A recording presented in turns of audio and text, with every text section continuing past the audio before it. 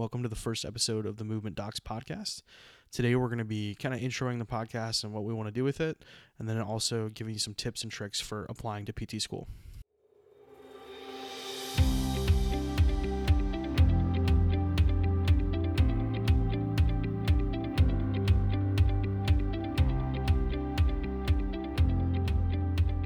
Hey guys, and welcome to the first ever Movement Docs podcast.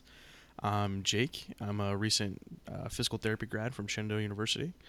I just got my doctorate, and I'm finishing up a master's degree in athletic training, also from Shenandoah University, and finishing up my last clinical working in the NFL. And my co-host here is Mike. Yes, and so I am also in the physical therapy and athletic training program at Shenandoah. I'm still in school. I have not received my PT degree yet. Just about to finish the penultimate semester where I get to start working into those clinical rotations. I have a past experience of the master's degree in exercise physiology, and I spent some time working before going back to school. So we'll talk a little bit about that too. Yeah, so I think the two of us together kind of bring a unique perspective into this kind of world of rehab podcasts because we're still students, or, I finished up PT recently, but I'm still in my athletic training program. I'm still doing some other internships, and Mike still has, you have about, a year to go? Yeah, just about a year. Yeah, soon. It'll happen soon. I see the light. And so Mike and I got together, it's probably been, a year ago? We started talking about this, I think, in January of this year. Yes. And we kind of came up with this idea of as a kind of an outlet for the little bit of creativity that we both have, and trying to find ways to kind of grow as clinicians ourselves, and then also provide some sort of content for other people to grow as well. And that's how we kind of came up with this whole Movement Docs thing. It's a good medium for us to provide content and also pick the brains of some people that we hold in high esteem and regard. It's a way that we can create an environment that we can learn and improve. Yeah, and I mean, at the end of the day, that's what we want to do, is we want to help foster the minds and brains and perspectives and techniques of everyone that's out there. Whether you're a current clinician, you've been practicing for 15 years, or whether you're a student like us that's still trying to, deal with all the tests and homework and papers and all that other stuff that comes along with grad school, and just trying to deal with your daily frustrations and come out on the other side. And so it's kind of why we chose this, and this is going to be as much of a learning experience and kind of opportunity to grow for us as well as you guys, our wonderful listeners. There's probably maybe 2 of you right now at this point. And so we know this first attempt at a podcast is probably going to be a little bit rough, but it's going to get better, and we're going to become better podcasters and better clinicians, and hopefully help you guys grow along the way as well. Exactly. So what are we talking about today, Jake? So I think our topic of discussion is kind of the process of getting into PT school. I know you and I both have helped out a lot of interview days, talking to prospective PT students about, and AT students as well, because we've both helped out with both departments, but kind of what it's like, what we should expect on our applications, maybe tips and tricks to set ourselves apart from that everyone else that's out there that's trying to get into PT school, and then maybe share some of our experiences and tell some stories about things that really stuck out to us, that made meaningful, impactful things. God, I'm so bad at this podcast thing. But just had really, really big impacts on us as we were applying and choosing the school that was right for us. So it's trying to find a way to demystify that whole application process, if you will. Cool. So why don't you kind of start us off, Mike? Tell us a little bit about, that whole change in your initial career in cardiac rehab to getting into PT, and what it was like to apply, and kind of the steps that you went through, and how you chose the schools and all that. Yeah. All right. So buckle up. This has been a a learning experience over the past decade or so, I would say, at least. And so, originally, my motivations for getting into the healthcare profession and the field in general were because of my father. He had a heart attack when he was 35 years old. And so I got to see him at his lowest when he was in the hospital, and he was all hooked up to the lines and tubes and all that stuff after his heart attack. And I got to see him at his highest too when he went through cardiac rehab and kind of got his confidence back. And so that kind of motivated me to try to continue to reciprocate, find a way to give back as much as I could. And so I worked for a little while in a healthcare profession, working as an exercise physiologist in cardiac rehab, and also doing personal training on the side. And worked a lot with the physical therapy team in this place that I was working at, and didn't feel as though I was prepared enough to help those individuals as much as I could. I felt like there was more information that I needed to learn so that I could improve my tool set and the ways that I could help individuals. And while I was doing all of this stuff, I was also working with some athletes on the side and really enjoyed working with them, trying to find ways to rehab and get them stronger as well.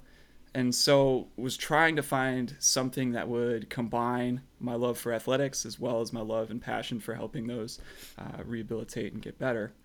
And so I just kept thinking about it as I was pursuing, trying to figure out what options did I want to take. Did I want to go to PA school? Did I want to go to PT school? I knew I really loved like orthopedics and all of that. And so really considering what was important to me and what I valued. And so I really enjoyed the aspect of being able to have a high amount of contact time with patients. I really enjoyed those personal interactions, and I really enjoyed making meaningful changes or helping people make meaningful changes. And so that led me towards PT. And the athletic training side of it was because I enjoyed the sports and the rehab. My ultimate dream would be to take somebody from an acute injury and bring them all the way through to the strength and conditioning from that. And so looked for different programs and schools that offered that, and Shenandoah happened to be one of the programs that offered that dual curriculum, and that's kind of how I went that route. Okay. What other schools were you looking at? Because I know, I'm not trying to like toot SU's horn or anything, but I know there's only a couple schools that offer at least the consecutive dual track, or I guess doing the 2 degrees at the same time. I know there's other places out there where you can get like a bachelor's in AT and then go straight into PT. But I'm just curious. I don't think I've ever heard your story, because again, I didn't work your interview day. Yeah. So I had looked at a couple of other schools. I'm from upstate New York. I hail from upstate New York, and so I was looking in the northeastern section of the country to try to see if there was any other programs that were out there. And there was one in Boston that offered both that kind of like athletic training and physical therapy degree, that dual program. But Shenandoah set itself apart for a lot of different reasons that we'll get into after you share your stories and everything else as well. Yeah. Okay, so you did do a fair bit of shopping around the country. And so when you went in, you specifically were looking for a place that fit your criteria, that had PT and AT concurrently. Yes. Okay. Correct. Yeah. I wasn't sure. Yeah, and it was Go ahead. Okay. Yeah, it was actually it was a weird kind of moment. I distinctly remember this because I was in New York still at the time, and I was still trying to figure out, like where I wanted to go and what direction I wanted to take. And I remember waking up at 3 a.m. one day, bolting right out of bed, and just sitting up and being like, I need to look for schools in Virginia. It was almost like that word, like that wasn't my thought. It was just like coming out of my head. And so I just remember waking up and being like, oh my God, I need to look at schools in Virginia like right now. And I remember at like 3:10 in the morning, came across Shenandoah's website, and it's a pretty cool website. And I was kind of intrigued, and I kept looking further, and I saw that they had a dual program, and I was like, oh my God, I need to look into this further. And then lo and behold, here I am. Interesting. So previous to that, you had not thought about applying to Virginia schools. You just had some sort of epiphany. Yeah, it was weird. It was really weird. I just remember waking up and being like, I need to look at this now. And it was 3 a.m, and I remember how weird that felt to me. But I don't know, some kind of push somewhere, maybe. Interesting. I think I obviously have a little bit of a different perspective because, one, I wasn't looking for a dual program. I just wanted to get into PT school. I wanted to get into the athletic training world as well. Excuse me. But my I don't know, my path was a little bit different. I went to UVA, and I had always wanted to get into their sports medicine program. And when I got into it, I realized that things had been changing. The AT degree had moved more towards an entry level master's, and so a lot of schools were no longer offering the bachelor's programs. And so UVA was no longer accredited as an undergraduate program for athletic training, Mm. and so I, I just didn't have that option anymore. And so I kind of changed directions, and I went just to pre PT. Initially, I thought I was going to go, go to school, become an athletic trainer, work for a little bit, and then go into PT school. And then when I Mm. found out that they were no longer accredited, and in order to become an athletic trainer, I need to go to a 1 year transitional master's program. And Okay. so things got redirected, um, and so I went truly pre PT and was applying to, man, I applied to everywhere in Virginia. So ODU, VCU, um, Duke, Maryland, Lynchburg, um, GW, pretty much everywhere in Virginia, and then like close to Virginia, because I have Mm. some family stuff going on, and I wanted to stay close, and didn't want to be Sure. too far away in case something happened. But then when I went to the interview day for Shenandoah, I found out that they had this dual program, and got to meet a lot of interesting people through the interview process, which I thought was fantastic, and that kind of sold me. And then I, of course, went into the dual program backwards because I just did PT for a year, and then someone was like, "Hey, you can still go into the athletic training program," and I was like, "You can," and so kind of weaseled my way in that way, and then the rest is history. But I didn't have that criteria like you did when I was looking for schools. I really just wanted to get in somewhere because my grades weren't great coming from college. I didn't think I was going to be a great applicant on paper, and I think that's why I got denied at a lot of places that didn't offer an interview process. That were just looking at, this is you on paper. This is, we think you're either good enough or not good enough to get into our program. Okay. Whereas the interview process at Shenandoah, where obviously we keep talking about that because it's where we both currently go to school. um, but having an interview process was very integral, I think, into me being able to get into graduate school, because I don't think that I would have been given an opportunity to pursue that if I wasn't able to talk to somebody and really, not really like argue or plead my case, but show that I was going to be a competent clinician and that I had interpersonal skills and could hold a conversation and had a decent background in kinesiology, biomechanics, all that Mm. other stuff. Sure.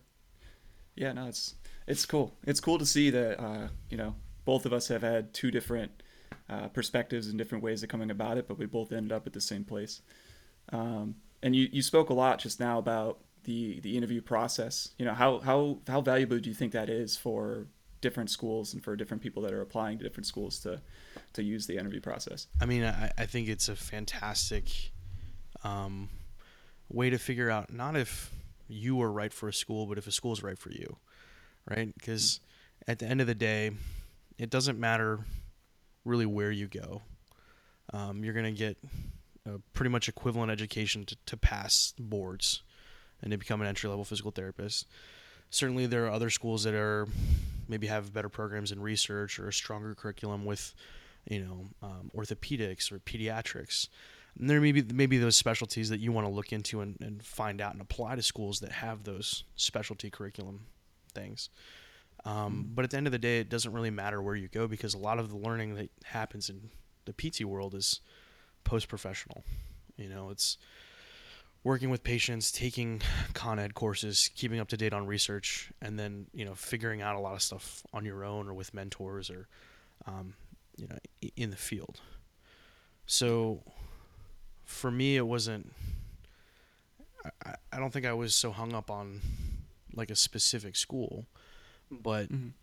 what the interview process did is it led me really kind of get a better taste and a better understanding and idea of who the professors were, what the school environment was like, what the students were like, what their social lives were like, what to expect as far as like loan money that I have to pay back, rent that I'd have to find in the area.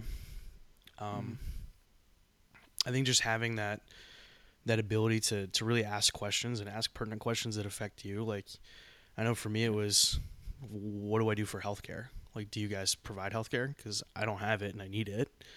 Mm-hmm. What kind of loans are out there? Are there scholarships available to me?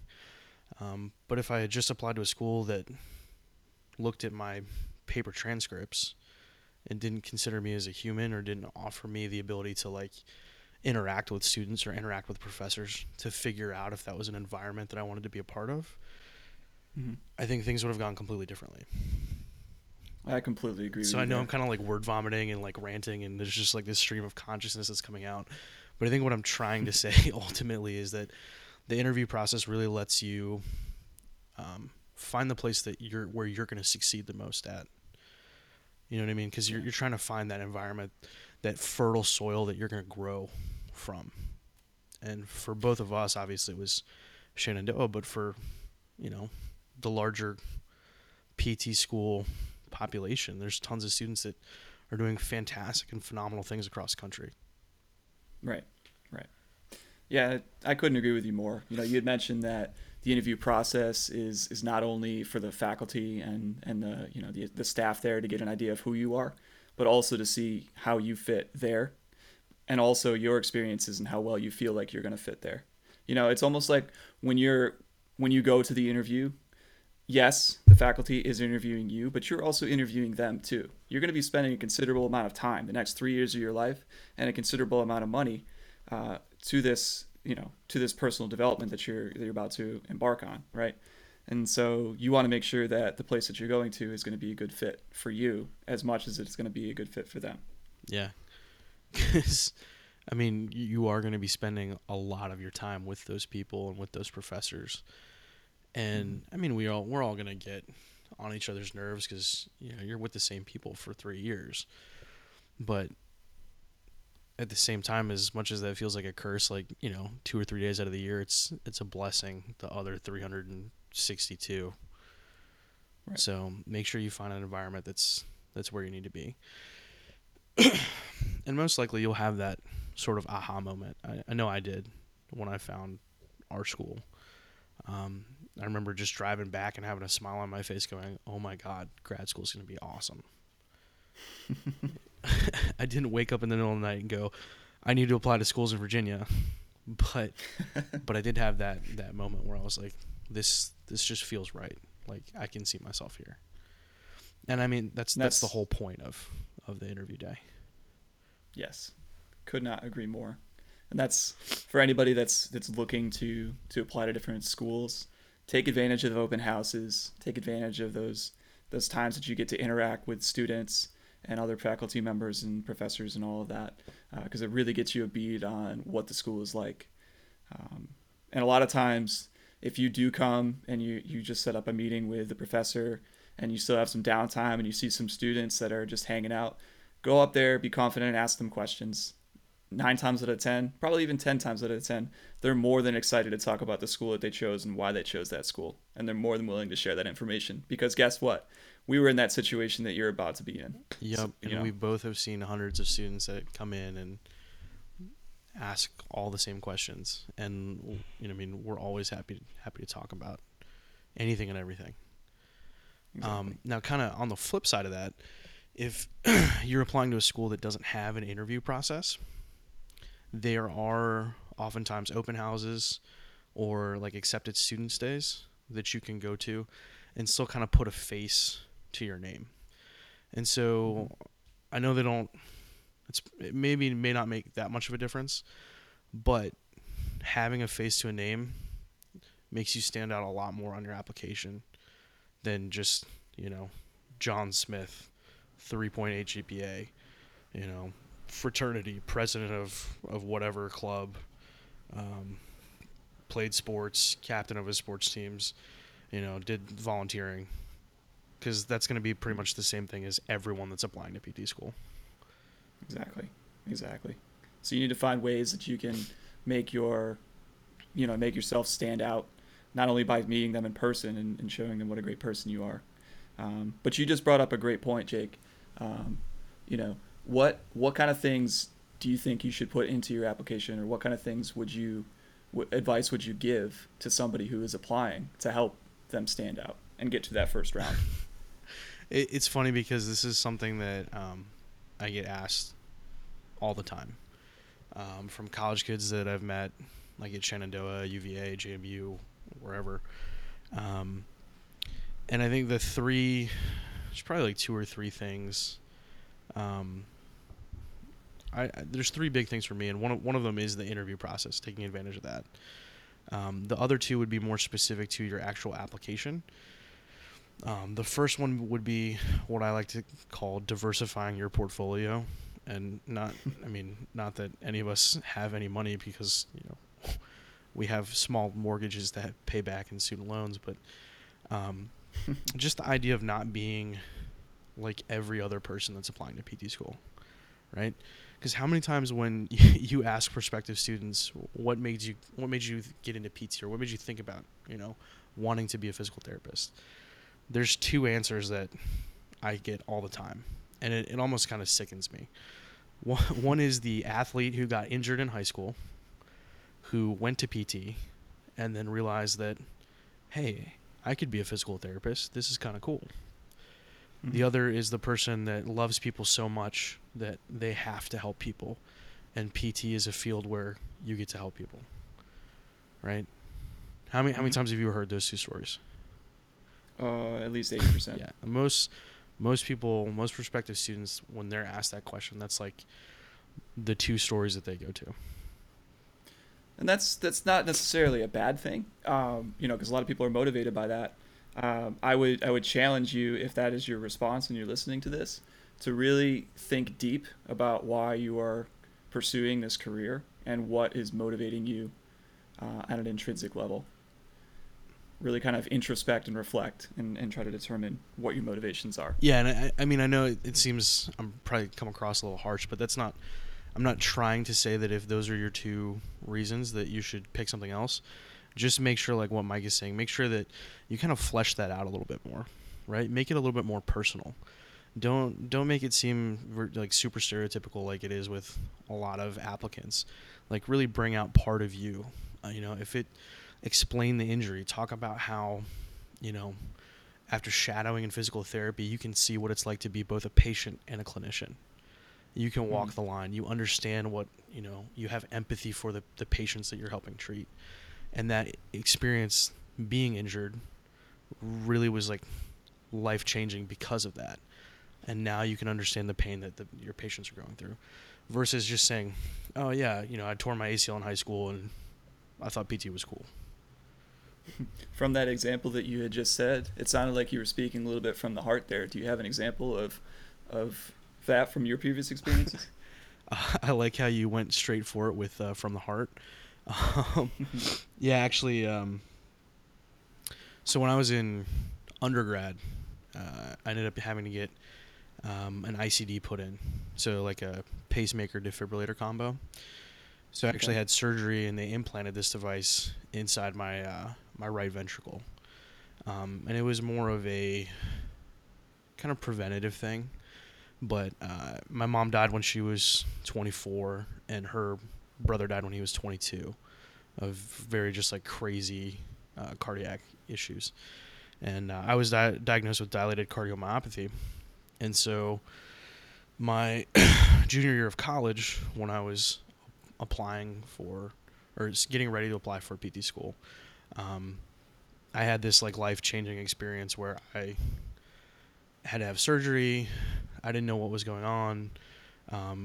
Ended up kind of spiraling into depression and trying to come back and rehab for my own injury. And so I kind of used a lot of those experiences, that personal experience, like what I was talking about, being able to see life as a patient and also as a clinician, and kind of being able to meld those two things together. I think that helped strengthen my application. And that kind of goes into my second, or I guess my third tip, because the first one was take advantage of interviews and meet people in person. Second one was diversify your portfolio, and we'll kind of come back to that a little bit more and continue to flesh that out. But the third one is don't write what I like to call a Mick essay, right? So again, you don't want to be like everybody else. You want to find ways to set yourself apart. And so because essays are mandated for PTCAS and I think ATCAS applications too, you really want to set yourself apart, and you want to find ways to do that. So try not to have the stereotypical Webster's Dictionary defines, physical therapy as essays, right? Make it really personal. Try to use different literary techniques if you're a good writer. Use first person, bring in different parts of, like narratives. So for me, my essay was kind of like a first person, almost like stream of consciousness, I guess, where I was working with a patient. She was grimacing because something was painful, and that seeing her in pain triggered something in my brain where I could instantly empathize with that because I'd been there like 6 months before, right? Yeah. Like she had to relearn how to walk and run and all that, and I couldn't use my arm for 6 or 8 weeks. I had to put on dude, you would have loved me in college. I had to put on nothing but flannels with one arm for like 8 weeks. Oh my gosh. I felt like I was living in like 1992 and exclusively listening to Alice in Chains. But brings flashbacks. Yeah. But because of that experience, because I had, this like life-altering surgery that to me was like hugely instrumental in changing my perspectives on a lot of different things. I was able to kind of draw on that and then write an essay about it. And so, instead of writing the stereotypical like, I love people, I love working with people, I have perseverance and I'm smart and I'm good and I can do these things, I kind of told a story, and then from that story people could pull out their own impressions of me, like, oh, this person is motivated or strong or empathetic, caring, because of the way that I presented myself in this narrative.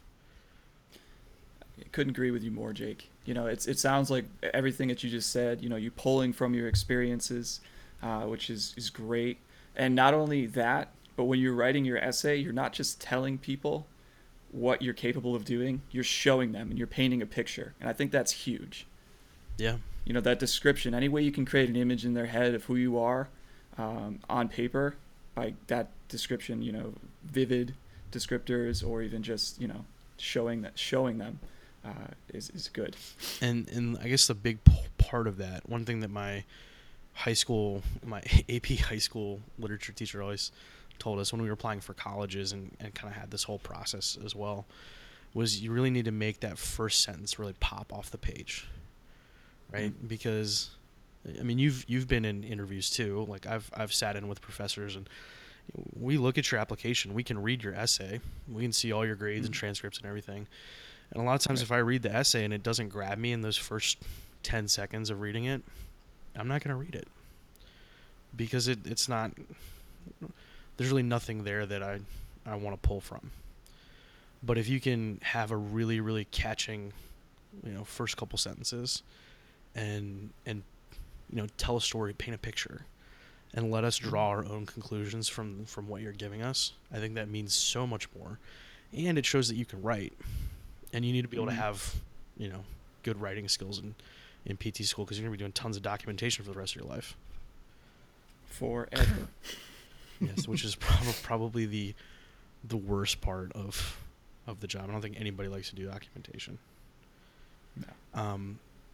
But kind of with that, so we talked about, diversifying yourself and standing out. And so part of that, not only, painting pictures with your personal experiences and letting people really get to know you and what makes you tick and move and feel and act and all that stuff. But when you're picking things to put on your application, like your extracurricular activities, try to do stuff that like nobody else does. I know for me, and you're probably going to be a little bit different because of your second career, and you already did a bunch of cool stuff before you went into PT school. um, and you were pretty diversified already and had a good base of experience. But for me, all my classmates were going to do practicums just in PT, right? And that was a way for them to like knock out both class credit, excuse me, and also work on their volunteer hours. But Sure. in my case, I was already doing volunteer hours, and I wanted to do something different with my practicum. So I talked to my special education, or sorry, adaptive PE instructor. So it's basically working with physical education for like special education populations. So what I ended up doing is I worked with an adapted physical educator in the Charlottesville school area, and we'd go to different like middle schools, elementary schools, and high schools in the area, and work with students that had either intellectual disabilities, physical disabilities, or any other sort of accommodation that they needed to be able to complete physical education. And part of that was volunteering with Special Olympics and doing Special Olympics soccer and golf and basketball and all these different sports in the Charlottesville area. And so I think for me, instead of just going into a practicum and doing like the cookie cutter thing like everyone else in my class was doing, I did something completely different that was related to, rehab, PT, Hmm. strength training, whatever. Hmm. But it was also something that on my application kind of set me apart a little bit because I got to work with these special populations that, I would down the road be doing physical therapy with. Right. So not it. You basically are able to showcase different experiences that you've had, like you said, set you apart. But it also is applicable to the field of physical therapy. But it's just outside of that. Oh yeah, I got 10 hours in inpatient. I did my 15 hours in outpatient or whatever is required from you. That's great. And I think to add on to that, I think it's important that you do these things outside of the typical norm, but you also follow and pursue your passions. Find things that you're really engaged in. Uh, don't go for the experiences just to get the experience of doing something, but really understand that you're doing these because you're passionate about this and you're following those passions. That stuff comes out in the interview. It's particularly when the professors will ask you questions about these different experiences that you had. If they see you light up because you're passionate about the experience that you had with this special education population, it's just that much more powerful than if you just said, "Yeah, I just did this thing.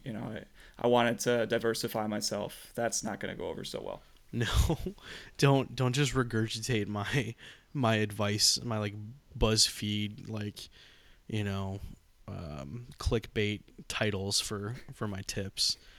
You definitely don't want to do that. Um, but kind of along with that, even just within those observation hours that like every prospective PT student has to do, there are a lot of people don't realize how broad the scope of PT is. Right? I feel like you're required to do outpatient and inpatient, um, like as part of your shadowing hours. But like, what about pediatrics, or what about school-based PT, or working or volunteering on like a neuro floor, working with Mm-hmm. individuals who have had traumatic brain injuries, or someone who's rehabbing from a stroke. Um, there's just so much more to PT. Like aquatic therapy. Um, there's even like hippotherapy with horses. There's physical therapists that go out and you use horseback riding to help oftentimes like younger children who happen to have like cerebral palsy or some sort of developmental condition. But there's like so much cool stuff out there that most people don't think about. So I think part of this whole process of like researching your schools and the areas that you want to work in, um, really go out and experience those things. If you want to be a sports physical therapist, go try to find a clinic, or find somebody with an SCS and like shadow with them. Go shadow athletic trainers working in like at your college. See what it's like to be in the training room. See what it's like to work in like a rehab setting with athletes, if that's what you want to do with PT. right? Because that setting is going to be different. Even though it may be more athletic training based, you're still going to get a taste for what it's like to be a PT that works in that particular setting. And again, it may be an experience that you're passionate about that sets you apart from other people. Instead of just going to like a traditional orthopedic clinic where, maybe they get an athlete. Right. So I couldn't agree with you more. That you hit the nail on the head there, Jake. Pursue your passions. Find extracurriculars that are meaningful to you. The field of physical therapy is huge. I'm still kind of bummed that hippotherapy doesn't have to do with dude, hippos. that was like the biggest letdown for me in our neuro class. Just hippos are just so cool. They're just I wish I could do therapy with them. They're majestic. They're just beautiful animals. They're glistening in the sun. Their tusks are very deadly. They are. They can more people die from hippo attacks than like something else. I think isn't that one of the more deadly animals because they think they're so cute and then they'll go up to them and then get they'll eaten. snap canoes in half. Like so there's probably a reason why hippotherapy is not with actual hippos. It's much safer with horses. This is true. They tend to be a little bit more docile. Kind of a bummer, in my opinion. So those are some pretty good tips that we had for applications. So we had, diversify your portfolio, find different ways that you can get experiences outside of the cookie cutter world. We've also had not writing a Mick essay, right, as you described. The interview is crucial. It's a great opportunity for you to put a name to the face, as well as kind of vet the school that you're going to get an opportunity to see how well you fit in that program and how well that program fits with you. So those are some big points there. Are there any other points that you'd like to say or tips for applications? No, I think that all kind of hits it. I mean, those are the three that I typically go to. But I think at the end of the day, it sounds so cliched, but it's true. Just be yourself, right? Because whether you're vetting the school or the school's vetting you, you have to be you. You can't put on some sort of like fake demeanor just to try to get into PT school, right? If they're not impressed with who you really are, the school's probably not worth you going there. You know what I mean? Yeah, I'd agree with that. And that reminds me of a story that you told me about group interviews, and maybe we want to save that for after we talk about group interviews, or we can talk about it now. But you just mentioned that about finding if the school is right for you or not. Yeah, sure. I'll go ahead and this is one I've told this to tons of different students that have come through, interviews at SU, and I know we. Again, like I've said it earlier in the podcast, I know we plug our school because we go there, but I mean, if we went to any other school, we'd do the same thing. And that's kind of what it's like at interview day. If you're a student working interview day, typically you're going to try to plug the school. But one thing that I try to do is just be very honest with students and remind them that, at the end of the day, it doesn't matter where you go. It doesn't matter if you have the highest grades in your class or, you scrape by with B's and C's. Because if you go through a PT program, you're going to be a physical therapist, right? Mm-hmm. And as long as you try your hardest and you connect with people and you can make positive impacts, you're going to be probably a pretty good physical therapist, right? There's always room for improvement. But if you can make it through school, your heart's in the right place, your passion is there to help people achieve their goals, you're going to be good at it. But part of the whole interview process is going to be, figuring out if this is the school for you. Mm-hmm. And so the story that I tell is of my my group interview experience at George Washington, right? So when I was coming through PT school applications, I had interviews at Shenandoah, George Washington, and Marymount. And Marymount and George Washington were group interviews. And group interviews can be pretty weird, especially when you're sitting around there's 10 of you in a room with a professor, and they ask a question and pretty much everyone answers it the same way. And so it's again coming back to how can you find ways to separate yourself, because you have to be different in the group setting, right? You want to show who you are. And so we went through these different rooms. We were given like scenarios of like things that we would do. They asked us questions about like HIPAA, ethical dilemmas, all sorts of stuff. And then they brought us into this big lab, and they split us into groups of about, I don't know, 5 or 6 people.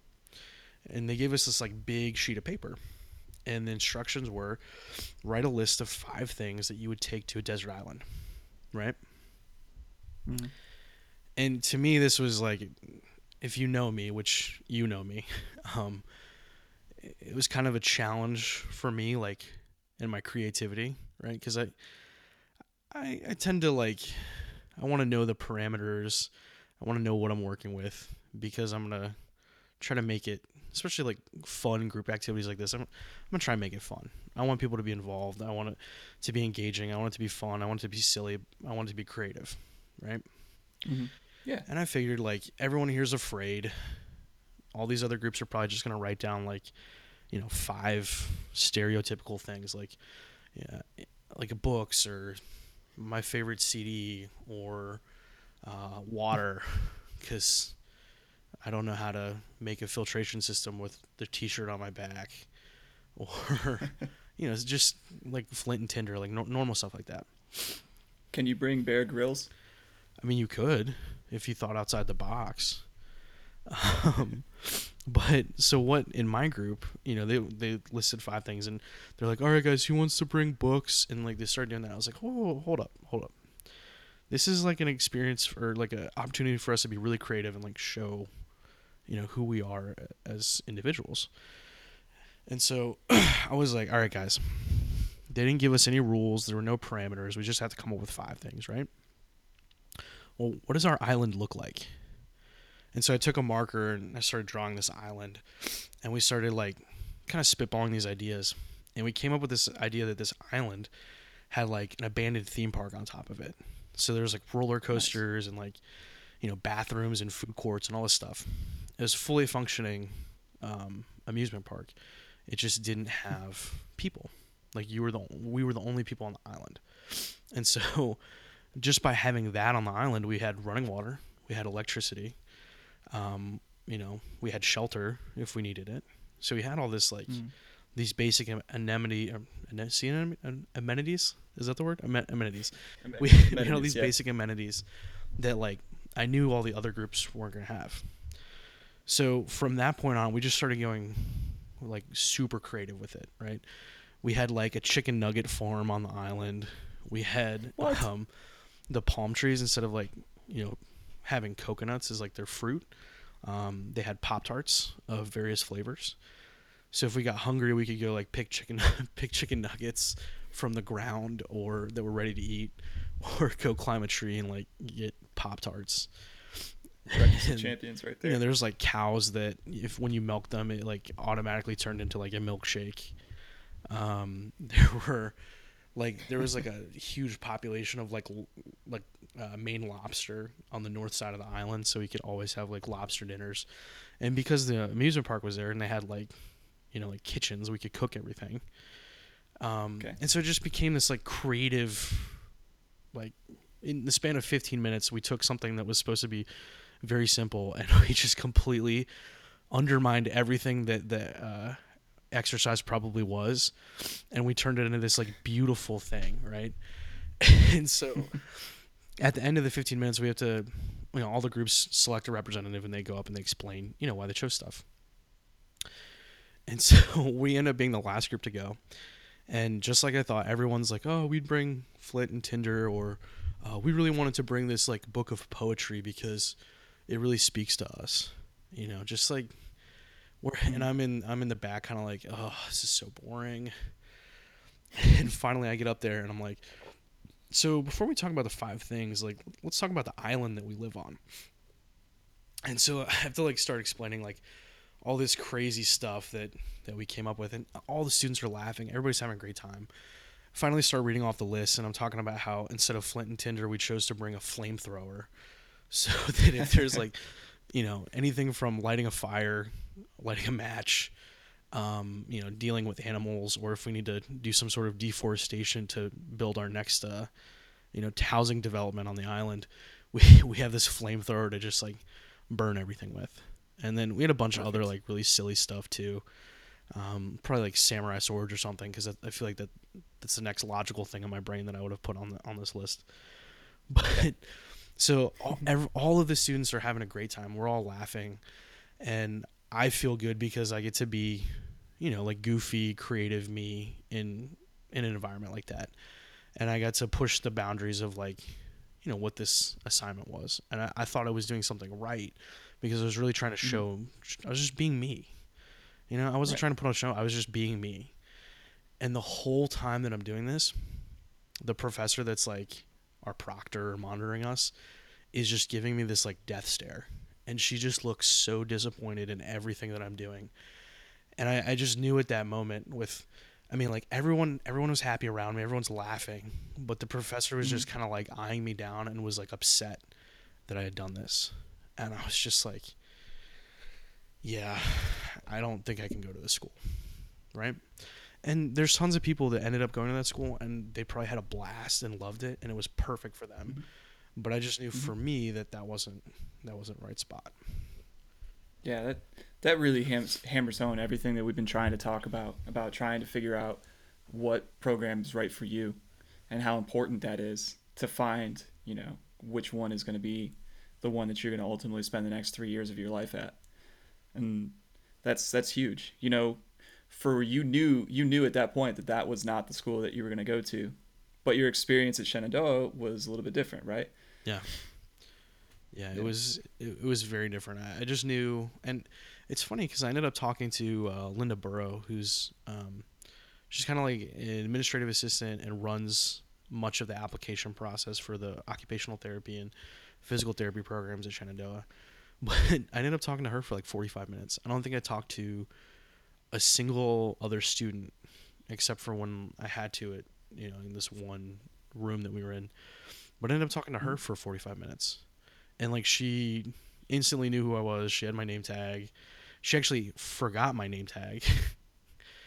But she knew who I was though, and like ran upstairs and got my name tag and was apologizing, and then we struck up a conversation and found out that she lived in a neighborhood that I lived in at one point in time, and just like all these connections, and it was great.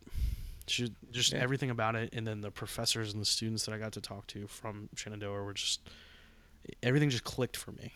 Um, Hmm. what was your experience like? Did you have similar, different? Yes. Yeah. And so, I had applied to a couple different schools. I applied to Mass General Hospital, the Institute of Health Professions, and applied to a few other schools along the Eastern Coast, and went to a couple different places for interviews. Shenandoah was one of my first interviews. I think it was like maybe maybe it was the second or third one, um, which I think was a blessing and a curse at the same time, because I felt biased as soon as I went to went to the interview for Shenandoah. Nothing else seemed to compare, but again, all biases aside and everything else, my experience coming to SU was probably almost like the feeling you get when you're going home. Uh, I remember driving into the parking lot, parking my car in my suit, being all nervous, having my clipboard ready, sweating a little bit, making sure that my shirt was a little bit sweaty, but the sweat stains were okay and I could hide them. I was like really nervous. Um, and I remember, walking up to the doors. It was a little bit cold outside. And I just remember seeing one of the students. One of the students was standing outside with this huge smile on his face. He just says, "Hey, how's it going? You here for the interviews? All right, well, you're going to go downstairs. Somebody else will be able to help direct you as you get closer to the stairs." Held the door open for me. And I was like, oh my gosh, really friendly person, really just set the tone. Immediately, my anxiety about the situation that I was in was completely gone. Um, and then I walk a little bit further. Somebody else is by the stairs. Says, "Hey, come on right down the stairs. You're supposed to, go this way. You get your name tag." And I was like, "Oh, this is great. People are really friendly." And then I get down the stairs and then I see Linda. And I'm like, "Hey, I'm here for the interviews." And she's like, "Oh, Mike, how's it going?" She like knew who I was and all this information about me already, which is kind of wild. Um, but just like you had said, we immediately struck up a conversation. Things were really easygoing. She really cared about how my trip was and like how my drive down from New York was. I thought that was great. Met a couple of the professors, felt the same way. And then just talking with the students and all that had this really like warming homecoming experience. Ended up, I ended up at the end of the day going out and grabbing dinner with a few of the PT Um, students that were there just already. FYI, when Mike says dinner, he went to Margarita Monday. Oh Um, yes. so there's a little bit more than just food. Ah yes. I found that out because one There. of my roommates was working interviews that day. This is like the one day that I didn't do interviews at our school. Hmm. It was good, but the point that I'm trying to say, the point that I'm trying to say here, I mean the margaritas on point too. But what I'm trying to say is, um, that experience that I had was like no other, and every other place that I went to didn't compare to the experience that I had at that school. And so, you know, after talking with a lot of other students and what their experiences were, even at different schools, it's very similar. They feel as though they're going home or that's the right place for them. And so, for those that are applying to schools and really looking for that, there is going to be a moment where you say, ah, yes, I think I can see myself here for the next 3 years. And then, and things go from there. Yeah, and I mean, at the end of the day, that's what you're looking for, right? Because we want to be the best PTs that we can be. We want to be the best Hmm. humans that we can be, right? Because there's so much more to life than just physical therapy, right? We need to be Right. good sisters, brothers, moms, dads, cousins, dog owners, cat moms, Hmm. whatever it is. PT at the end of the day is going to be like 40 hours of your week. And there's still like Right. 5 other days. Most of that's spent sleeping, but there's still 5 other days of time in Hmm. your working career life. And so finding a place where you can grow as a physical therapist, as a budding clinician, and as a human, and Hmm. finding ways to grow with your friends and with your colleagues and with your professors, so that everyone ends up becoming better. That's the place that you want to be, and that's where you're gonna Hmm. get your aha moment, just like Mike did, just like I did, where you know that Hmm. this is the right school for you. Exactly. And so I guess there's probably two other things I know that we've kind of talked about before, and that we get a lot Hmm. of questions on. Um, One would be grades, and two would be PT rankings, like PT school Okay. rankings. Do you have any Hmm. thoughts on either one of those, as far as like when you're considering applying, or um, I don't know, nervous about applying to certain schools because they set their GPA at a specific point? What are your thoughts? Yeah, I'm gonna give you the ultimate cop out on this one, and give you a quote that our professors like to say a lot. It depends. There's a lot of ambiguity when it comes to grades and rankings in that regard, um, and it depends on. Let's talk about rankings for a second here then. And so there is a ranking system, and schools are stratified. I'm sure those that are applying have seen that. Be like, oh yeah, like USC is ranked number one or they're ranked two now. Um, there's the way that I understand that the system is ranked, or the way that schools are ranked, has a lot to do with the amount of research that's published and pushed through, and the amount of I guess the credentials that the professors have as they go through. And I'm sure there's more. Do you know if there's anything else in regards to that, or is it mostly I'm research? sure Or there's more to it, but I hmm. believe, at least the way it was explained to me, is that the schools kind of vote for each other, and then a Okay, lot of that, like you said, has to do with research and clinical specialties. But it's really just like what can they pump out and contribute to the community, and so a lot of those right, bigger research institutions end up getting the higher ranks because of that. right. And so I think when you're thinking about rankings and trying to find the school that's important to you, or trying to find which schools to apply to, I think you need to ask yourself, what do you want to get out of your experience there? Are you interested in research and contributing in that way, and finding new techniques, or solidifying information that you can disseminate to the rest of the profession and help it grow that way? Are you looking for more hands-on kind of clinical experience with an emphasis there? Different programs are going to have different emphasis on what they do. One school may be a research-based institution, one may be more of like a learning clinical-based institution. And so trying to figure out where those values are in those schools, and looking for what matches with your values, I think, is more important than trying to find the most appropriate score or like where they rank. Exactly. And I think that sometimes with those bigger research institutions, there tends to be more of that push on the research. And so Mm. sometimes your classes are taught by, I mean, sometimes you get like TA kind of things for certain like lab sections or whatnot. Like maybe residents will teach it, and then sometimes your classes are a little bit bigger. There's a lot less one-on-one with your professors. Mm-hmm. But at the same time, there's opportunities, like you said, to get involved with research to be lab assistants. Whereas smaller schools, like our school, we're not a research institution. Our Right. professors do still publish research and contribute to the larger academic world. Mm-hmm. But I think that having that smaller school, even just being in a small town where kind of like everybody knows each other, there's more time to really get to know you know the people that are your professors, Mm-hmm. and not just like their classes or what books they want you to read. But like actually get to Right. know them as human beings, and sit down and like talk about real world things and like Game of Thrones and IPAs and just very stereotypical like grad schooly things.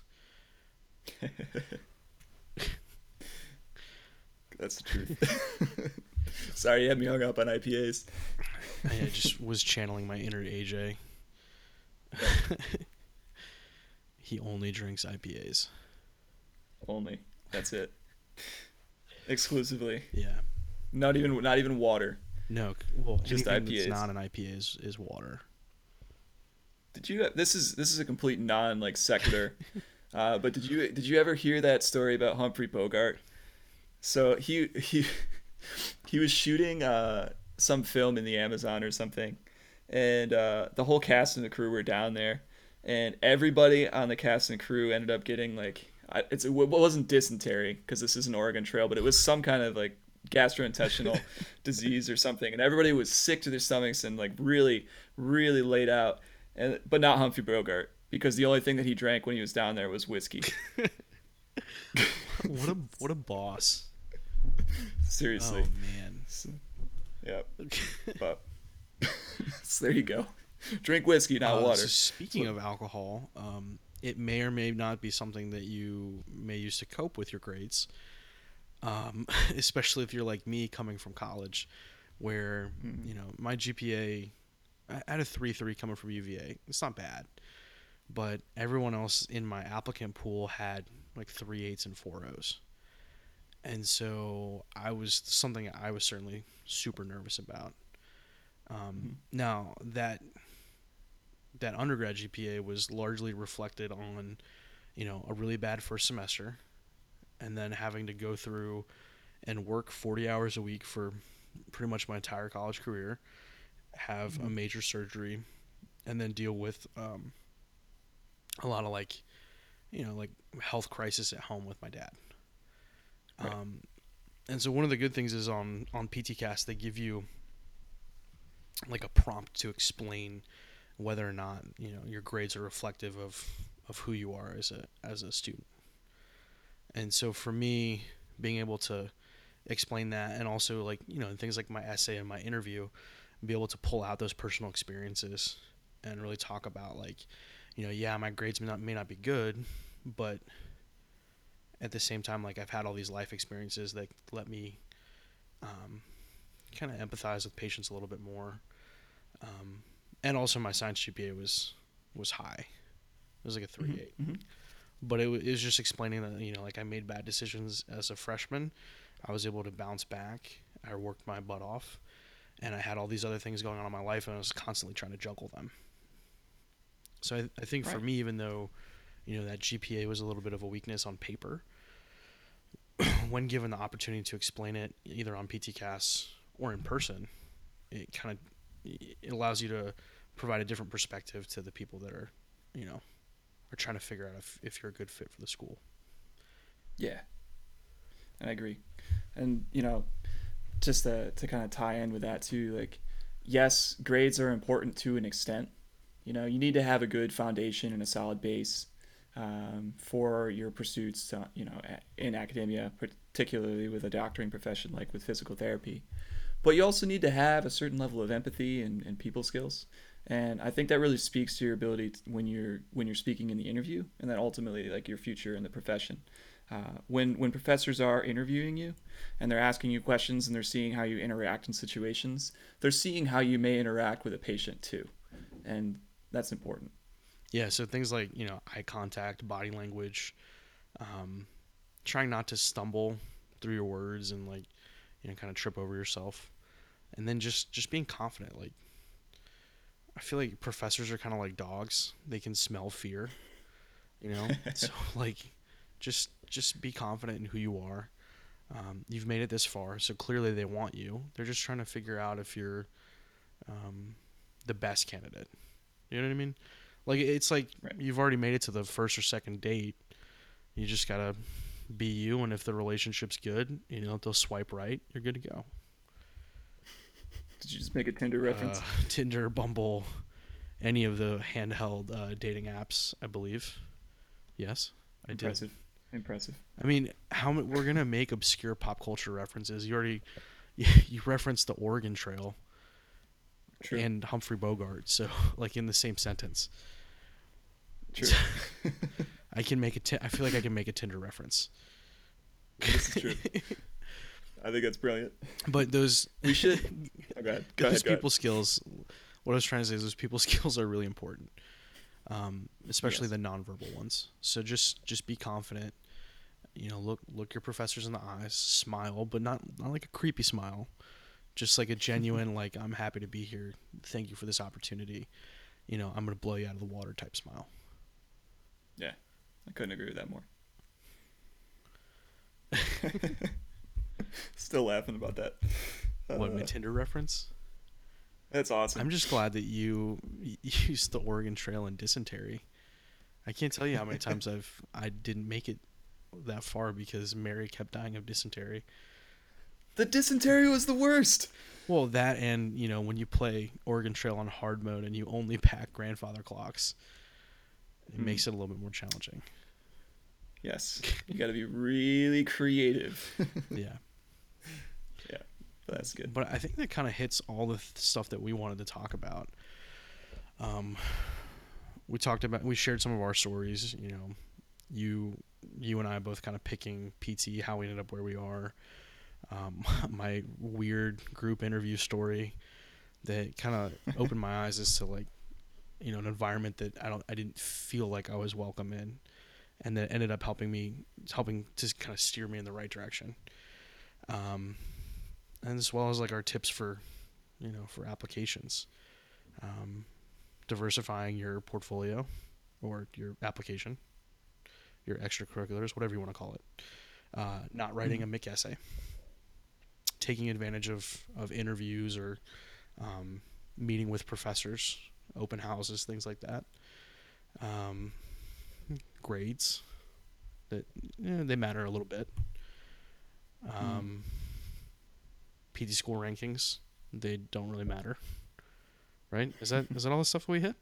We hit some other stuff too. Yeah, yeah, I think so. I mean, we talked a lot about those experiences and different ways that you can be successful with your application process and find ways to stand out. So I think we hit a lot of that. What before we kind of wrap things up, what would you say is like the ultimate thing that you would want to have our listeners get out of this podcast, or if you could sum it up, what would you say would be the big number one thing? Ooh, way to put me on the spot, Mike. I don't know. When you boil all of this down, right? I mean, I know this is our first podcast. It's probably a little bit rough. You jump all over the place. Although, sorry, we jump all over the place a little bit, but that's just kind of how our brains work too. But I think what we're trying to accomplish here, and what PT school is trying to accomplish, and if you really step back and think about it, what every experience that you have, every day of your life, every interaction with somebody, everything's kind of trying to teach you a lesson, right? And Hmm. I feel like all of this is geared towards becoming a better person. And so in our realm of the movement docs, I think our motto is always move forward. And so all these lessons, all these different bias challenging things, these different perspective challenging things, meeting people, looking at the world through, like a different lens, being challenged, failing, succeeding, failing again, getting back up, all of those things, everything is teaching you a lesson. You just have to be receptive to it. And, some of those lessons may be hard. Some of them may be, something you already know. But all of that's geared towards making you a better you and keeping you moving forward. And so I think that, I know that's kind of wordy and just like everything else, kind of all over the place. But we always want to move forward, whether it's, personal life, clinically, professionally, if you're trying to launch a small business, if you're trying to be a better husband, brother, wife, dog mom, cat dad, whatever it is, you always want to move forward and just be a better you. Yeah. Strive to be more every day. I couldn't agree more. Yeah. So I guess that's it for our first podcast, huh? Yeah. It was a little scary. There were some mess ups, Yeah. but Well, that's okay. It's a learning experience, right? And we're gonna get better at this as time goes on, and hopefully, whether it's 2 people, 20 people, or 20 million people, as long as there's something that you guys can get out of what we kind of babble about, that's all that matters to us, right? Because we just want to keep moving forward. Yeah. And if there's something that you guys want to hear about, or some information that you'd like us to talk about, please shoot us a message. You can visit the movementdocs@gmail. Let me double check that. No, it's tmdmovementdocs@gmail.com. Okay. I'm glad you double checked that. Let me see. Yeah, I think we better confirm it before I start spewing out some random email in Algeria or something. We'll double check that. We'll double check that. I don't know how to do that right now. We're gonna edit this over. You're gonna start getting some spam email from some Algerian prince, and that'll be Wait, it. you mean I wasn't supposed to give him all my money? You gave him all of your money? Yeah, you said I was gonna Jake. double it back in return. Oh, you're getting double back? Oh my God! Why didn't you email me? I forwarded it to you. It must be in your spam folder. It's probably that spam folder gets rid of all the fun things. Why is it called? Have you ever thought about why it's called spam folder? No, I never. It's I never really thought about that. Spam, because the entire state of Hawaii loves spam. But I think it's just Hawaii that likes spam, though, right? But it is, just for clarification, it is TMD Movement Docs, DOCS, at gmail.com. So feel free to shoot us questions, give us feedback, and then hopefully soon we'll have our YouTube channel up and running. We'll post this on there, and then get onto iTunes pretty quickly after that. But this is kind of our first go at it, and we can't go anywhere but up from here. Oh my gosh. I mean, we always move forward, right? That's our motto. Always move forward. The first step at being kind of good at something is kind of sucking at something. Yeah. So here we go. Yeah. To quote Finn, was it Jake the dog? Yeah. And too bad it's not Adventure Time isn't the adventures of Jake and Fitz, or Fitz and Jake, whatever it is. We should figure something out for that. We'll do like a parody video or something. Because that'll be good. All right. Well, thank you guys for listening. Please give us any feedback, and like Mike said, reach out via our Gmail account, and we're going to be cranking out more of these, so get ready. Thank you guys for listening to the inaugural episode of the Movement Docs podcast. We really appreciate the support and hope you enjoyed it. For any and all questions, comments, concerns, complaints, feedback or general advice, please direct that to our email account. That's TMD Movement Docs, docs spelled DOCS, at gmail.com. Thanks again for listening.